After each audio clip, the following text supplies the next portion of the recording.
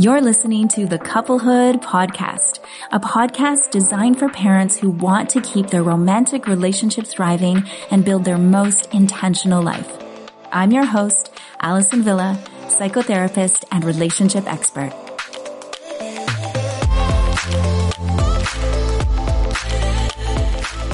Welcome back to the Couplehood Podcast. I'm so thrilled that you're here carving out this time for you, for your relationship, because I know that your time is valuable. So I really appreciate you carving out this time to be here today. Today, we're going to talk about communication. And what's important about communication is that it's made up of two parts.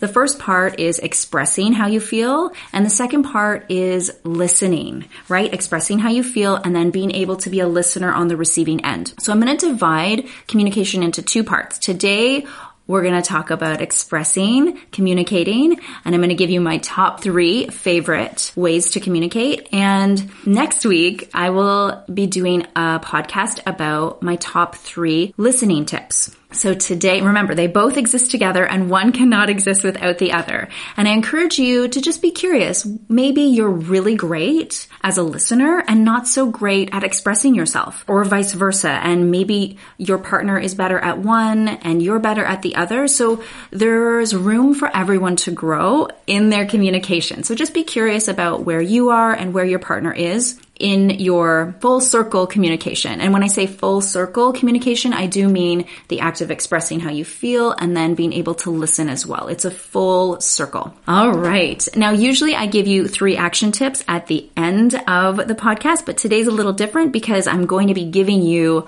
those 3 action items as we go along. Now, my first communication tip.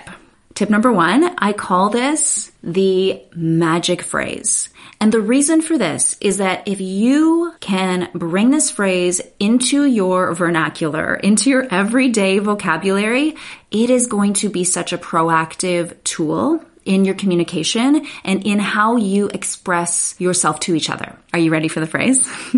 So the phrase is, when you blank, it makes me feel blank.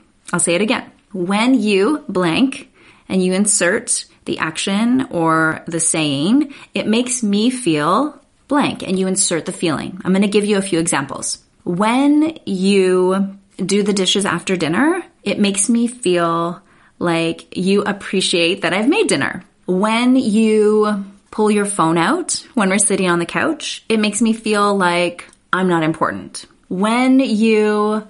I'm just making these up as we go. There's so many. When you get home late from work, it makes me feel like our family is not as important as work is. There's so many ways that you can use this phrase, which is why it's so amazing. Now, what this phrase does is that it's very proactive because it's saying to the person that you're speaking to, it's saying to them that their action has an effect on you.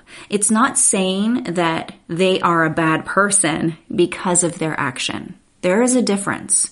And it really, really makes a different impact on the person that you're speaking with when you approach it in a way of, your actions have an impact on me, instead of name calling or generalizing them as the action, as just the one action that they've done, right? We are not just one action. We are made up of different choices that we make and actions that we do. And we don't want to generalize or make a blanket statement about our partner. Because when you're on the receiving end of that statement, you've been called a name or this generalization has been made about you, it automatically makes you feel defensive. And guess what? When someone's on the defense, it's really difficult to communicate and to really listen to the words. Even though your words might be super valid, forget it. That person is shut down. They're not going to be able to hear you. So I want you to really, really put this phrase into your regular day-to-day life. And obviously, when your children hear this magic phrase, they're going to start using it too. And it really is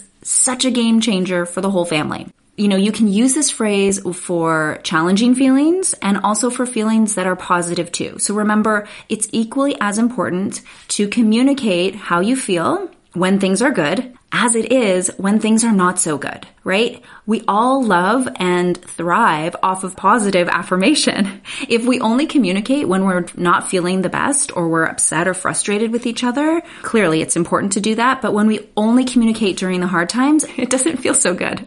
So I encourage you to practice this phrase for both positive feelings and also the messier feelings. So again, the phrase one last time, when you blank, it makes me feel blank. Okay? So write it down, check it out, try it today, and see how it goes. I think you're going to be pleasantly surprised. All right, so communication tip number 2 brings me to tone of voice. Now, I just gave you this really beautiful, really simple magic phrase, but if you say it in a not so nice tone of voice, how do you think it's going to be received? Probably not so well, right?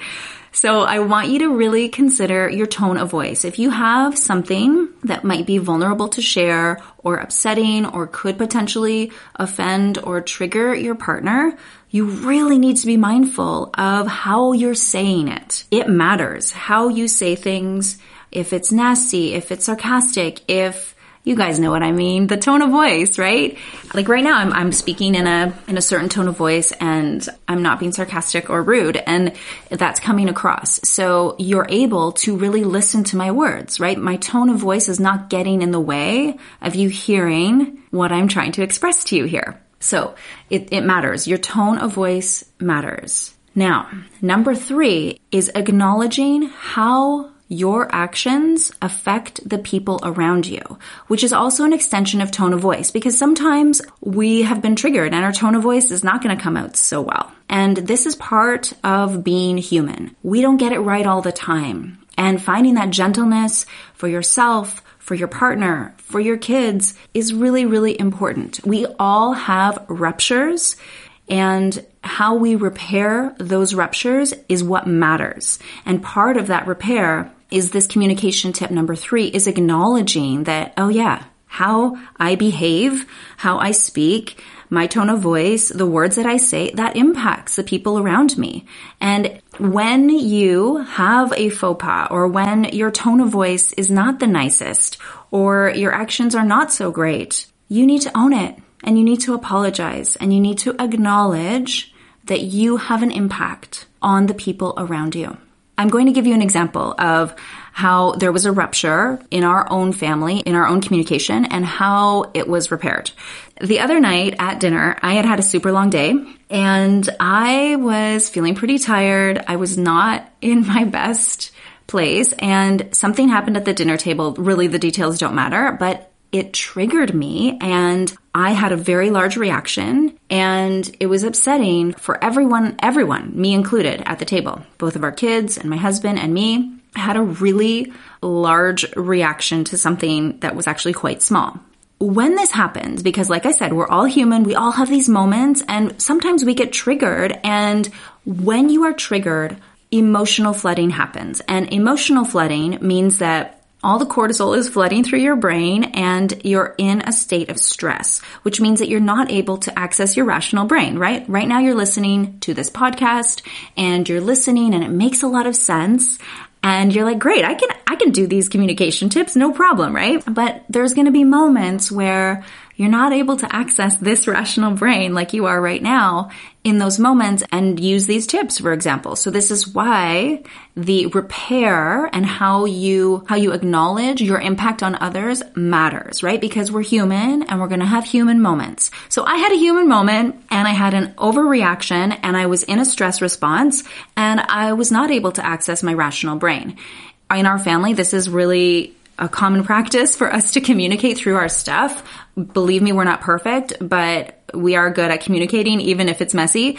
So in that moment, a few moments later, let's be honest, I was saying out loud, I remember saying, I know this doesn't make sense. I know I'm having a really big reaction, but it feels really big right now, and I'm sorry.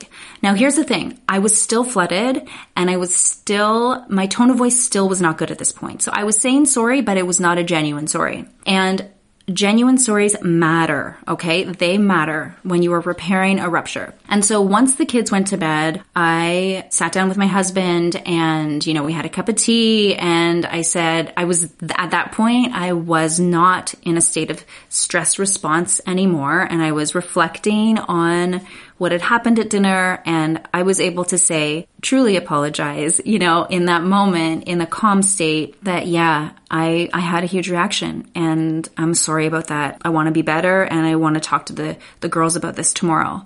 And we did. We followed up with the kids in the morning, and I said, I'm really sorry about how I reacted, and I want to be better at that, and I'm really sorry. And I cannot tell you how much of a positive impact this has on the whole family when you're able to acknowledge that you have an impact on the people around you, and that sometimes you get it wrong, and that you are human, and that you are always trying to grow and be better, right? You're modeling this for your kids, whether it's them seeing you repair a rupture between you and your partner, or if it's just a rupture or something that's just come up for you, like it did for me at the dinner table that day. Acknowledging how your actions and words impact the people around you is communication tip number 3, and such a big one, and I can't emphasize how important it is. All right, so before we wind down, I'm going to just do a quick recap, a summary of those 3 communication tips. I'm so excited for you to implement them, and again, be gentle with yourself. This is also about relearning how to communicate. And before we can learn, we need to unlearn old habits, and that takes time. So just be gentle with yourself and with each other as you are learning these and implementing these new communication tips. So communication tip number 1 is our magic phrase.